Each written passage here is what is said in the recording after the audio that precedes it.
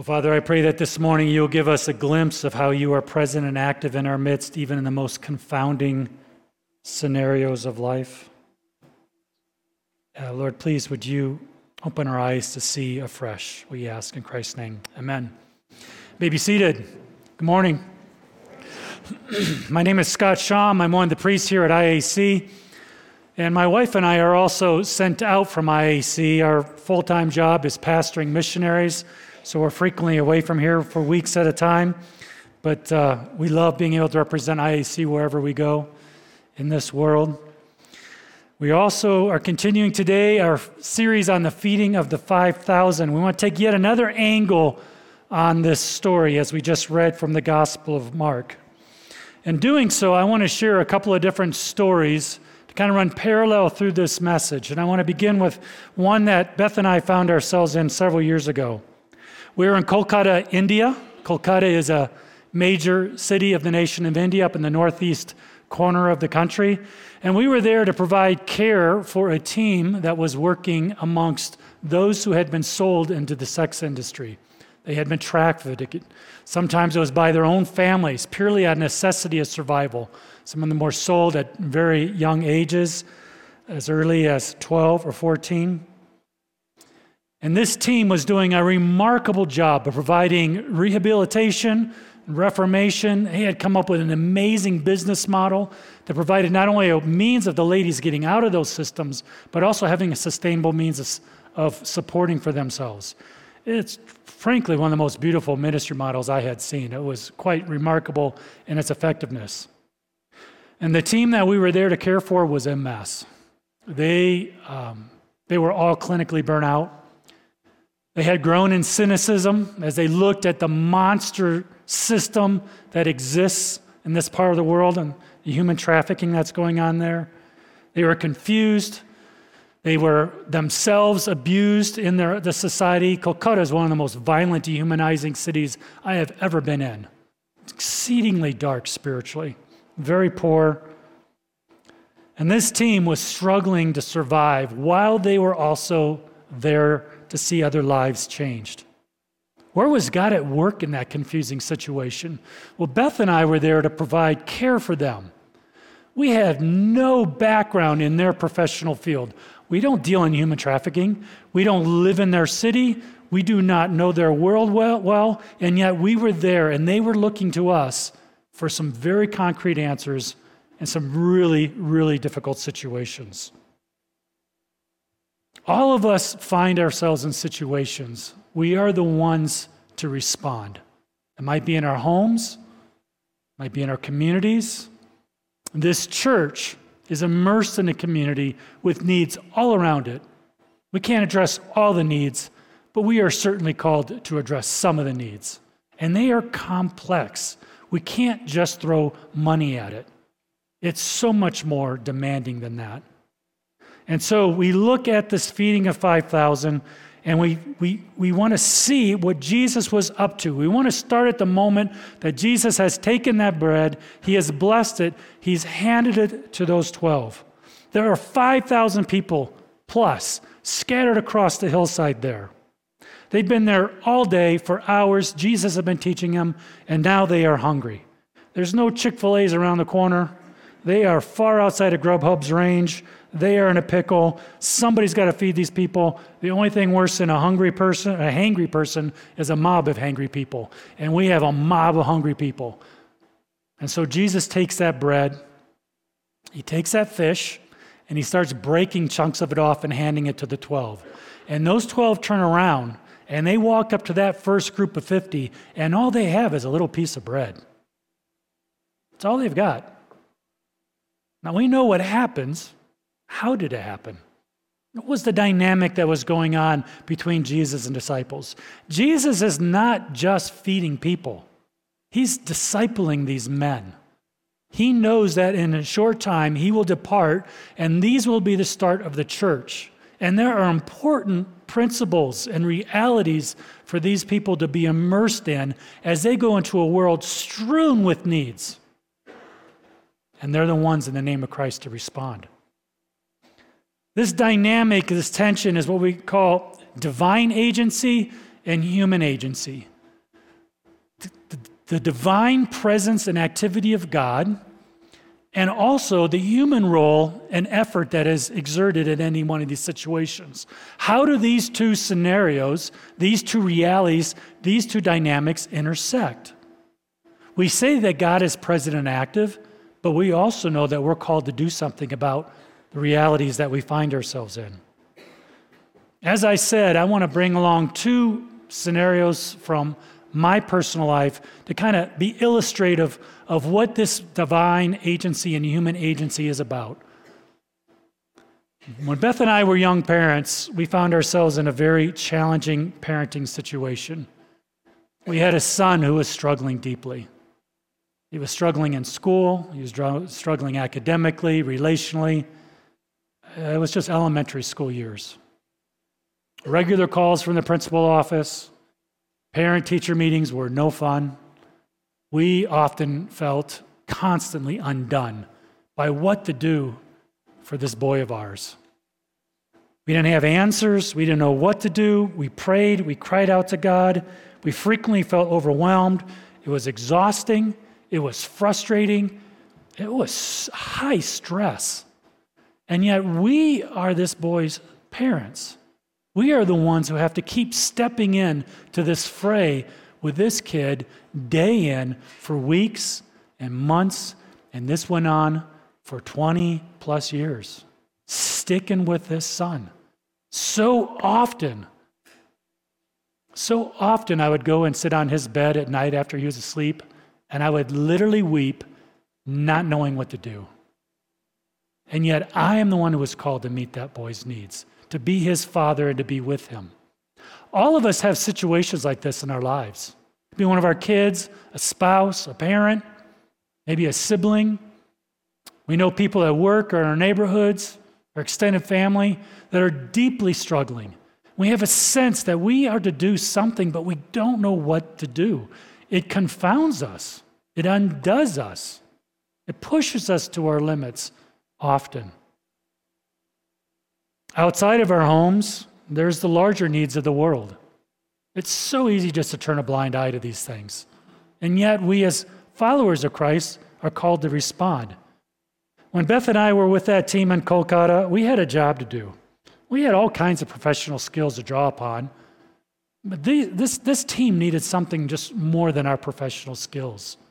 They needed a significant reorientation around a reality that was larger than the one that they were immersed in. All they could see was the violence. All they could see was how hard it was. All they could see was the tens of thousands of people they hadn't gotten to yet. They had saved lives of dozens. But what about the other 10,000s? And as I said, they had grown cynical. They were burnt out. They were exhausted. They were frustrated. And they were also loving what they were doing. It was a complex situation. This church is called to tend to the refugees that come to the city. We're seeking to be a presence at Queen Palmer Elementary down the street. Those kids and their families, the needs that are there are significant, and they are not simple. They are complex. And we as a church are called to step into that. So where is that line between divine agency, where God is present and doing something, and we as people, with our limitations, our own struggles and our own problems, are supposed to step in, give ourselves, and work on behalf of other people? How do these two intersect? Oftentimes, when we find ourselves in these situations, temptations will fly at us. And I want to look at a few of these temptations because they can steal the very life out of us. The first temptation I want to look at is to assume that when we find ourselves in these deepest struggles is that God is distant, He is aloof, and He is passive, that He is not doing anything. It is so easy when we find ourselves in situations where we are crying out to God to please do something, and it seems like He is doing nothing, to then take one more step and say, well, I don't know where He is, but He's not here. This is called a deistic outlook on life. The idea that, yeah, there's a God, but He's out there somewhere, and He certainly isn't interested or concerned about the problems of my life because He's not doing anything about it. That's where some of the members on this team in Kolkata had gotten to. One day I was in a conversation with one of the team members, and they said, God is not doing anything, so I have to. That's what happens when we become overwhelmed by the needs around us. And all of a sudden, these subtle lies begin to filter in. We can't put two and two together, and so we begin to extrapolate. And one of the temptations, and it is a very real temptation, is assume that God has left. Another temptation is to assume that God is displeased with us and he is punishing us. That I have done something to mess up, and he's just angry. And I've got to figure out what I did wrong, clean up my messes, so somehow I could cajole God to get back on my side of this thing and do something. There is no condemnation. This is not how God deals with his people. He is not walking around with his hand just cocked, ready to smack us the first time we mess up and just deal with us with our consequences of our foolish choices. He is so much more merciful and kind than that. Now, some will argue, and it's true biblically, that he does discipline his children. Hebrews 12 speaks of this. But we need to look at that passage very carefully. Hebrews 12 is rife with familial terms. It speaks of a father with his children, not an angry, capricious God who's just punishing people because he's not happy with them.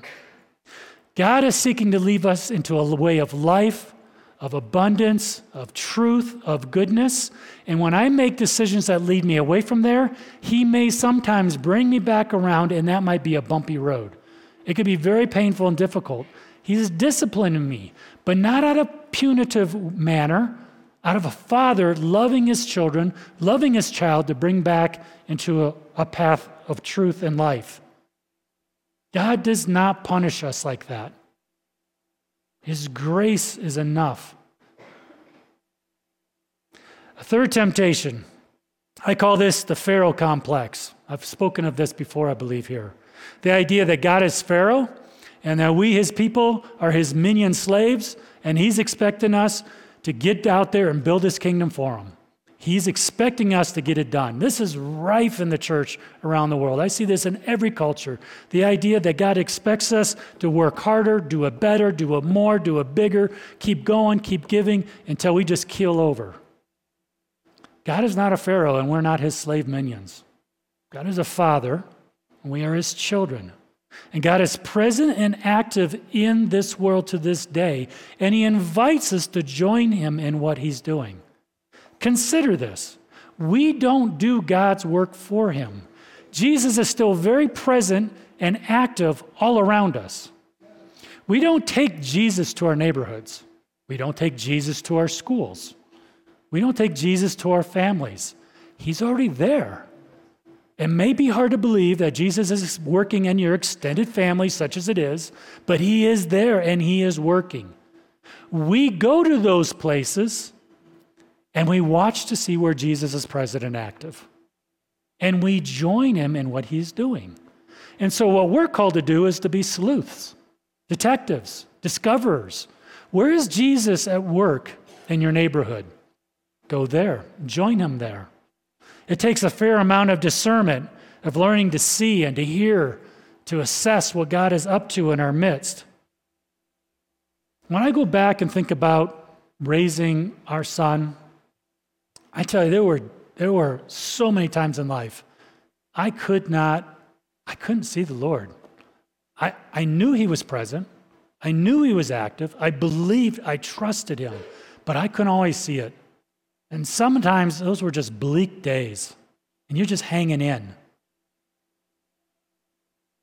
These two passages that we looked at today from Isaiah and the book of Acts. Isaiah 26:12 says this, "All that we have accomplished, God has done for us." Whatever my wife and I were able to provide for our son, it was blood, sweat, and tears. We worked hard with our kids. We loved them. We hung with them. And God was doing it through us. This is that divine human agency intersection. All that we have accomplished. We do stuff. We get our hands dirty. We run programs and projects. We go out in our community and we meet people and touch people and provide for people. That's works that we have done, and God is in the midst of us doing it through us. The passage in Acts, the NIV says that God was doing extraordinary miracles through Paul. The ESV is a little bit more picturesque here. God was doing extraordinary miracles by the hands of Paul. It was Paul's hands who was laying on people. He was the one who was speaking words to them. He was the one looking them in the eyes. He was the one with them, touching them. And it was God who was doing it through Paul. Who was doing it? Paul or God? Yes. All that we have accomplished, you have done. As parents, as spouses, as friends, as workmates, as neighbors, as relatives, as a church, all that we do, God is doing through us. It's both and. We are called to join God in what He's doing. And this begs relationship.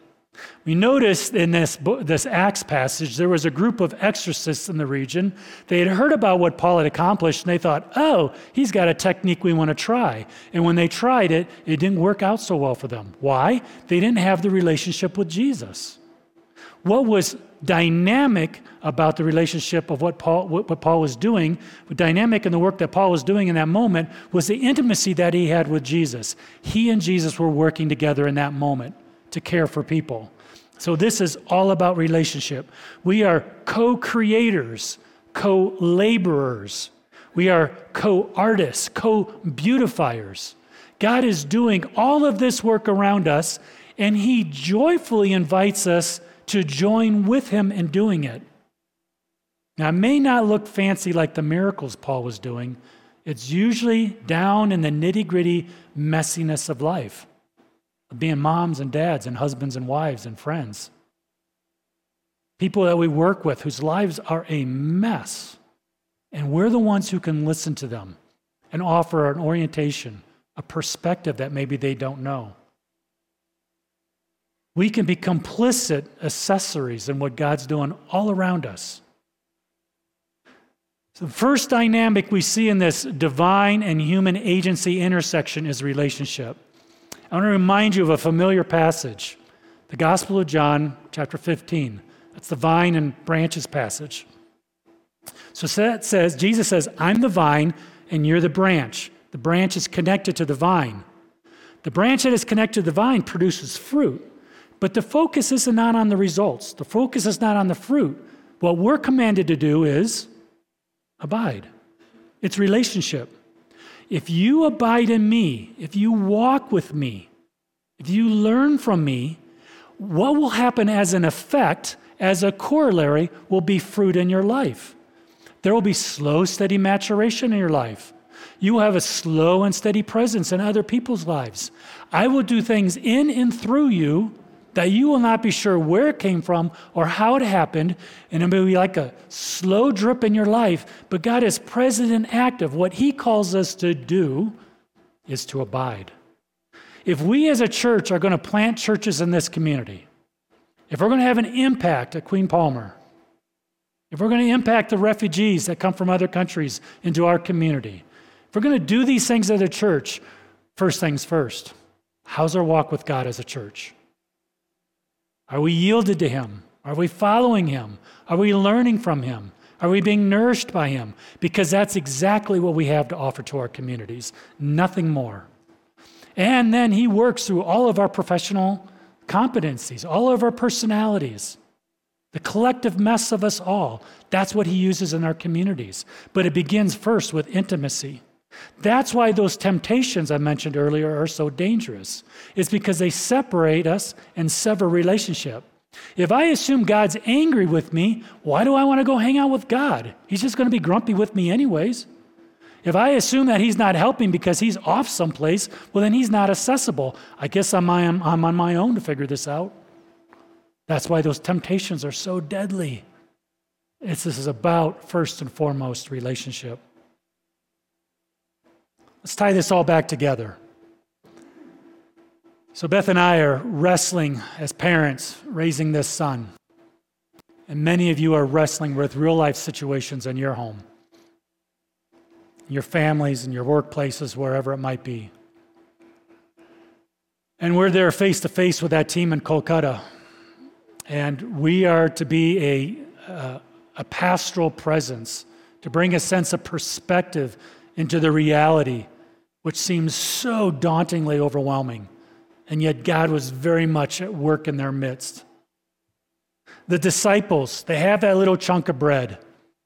And I wonder if they tore a piece off, and then when they looked back, it was back again or something. I don't know how the physics of all this thing worked. But Jesus gave to them, and that is what they had to give to the crowd. Remember a couple of weeks ago when Ken was preaching about the bread in this scene? He talked about how Jesus is the bread of life. He's our bread of life. He gives his life to us. We're nourished in Christ. We feed on Christ. He strengthens us. He heals us. He makes us whole. And then he sends us out into the world as loaves of bread. We are the bread for the world. We take all that Christ has given to us and we hand it to other people. We may not have all the answers for our friends' problems. We don't have the answers for our own problems.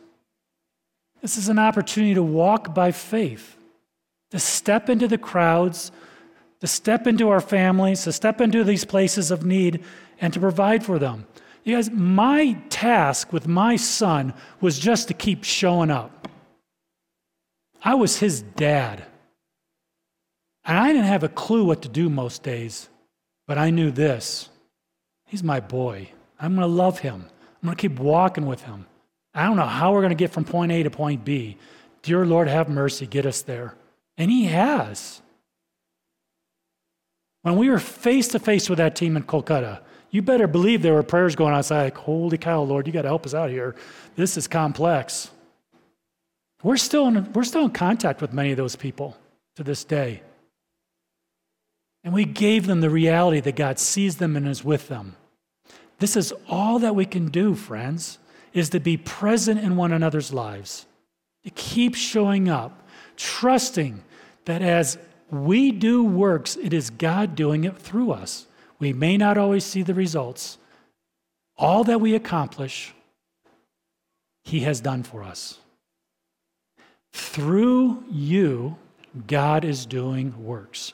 Through this church, he will manifest his presence. He has and he will continue to do that. Let's pray. Well, Father, I would pray that you would strengthen our faith in those places in our lives where we have doubts or resistance or fear or just not a whole lot of faith. I would pray that you would graciously, as you always do, step in the gap. And I pray for my friends today in their real life situations that don't have answers, you would give them hope. Hope of your presence, hope of your constant abiding care. Keep teaching us how to abide in you, to walk with you, that you may pour your life into us, and that we might be bread to other people. We ask in Jesus' name. Amen.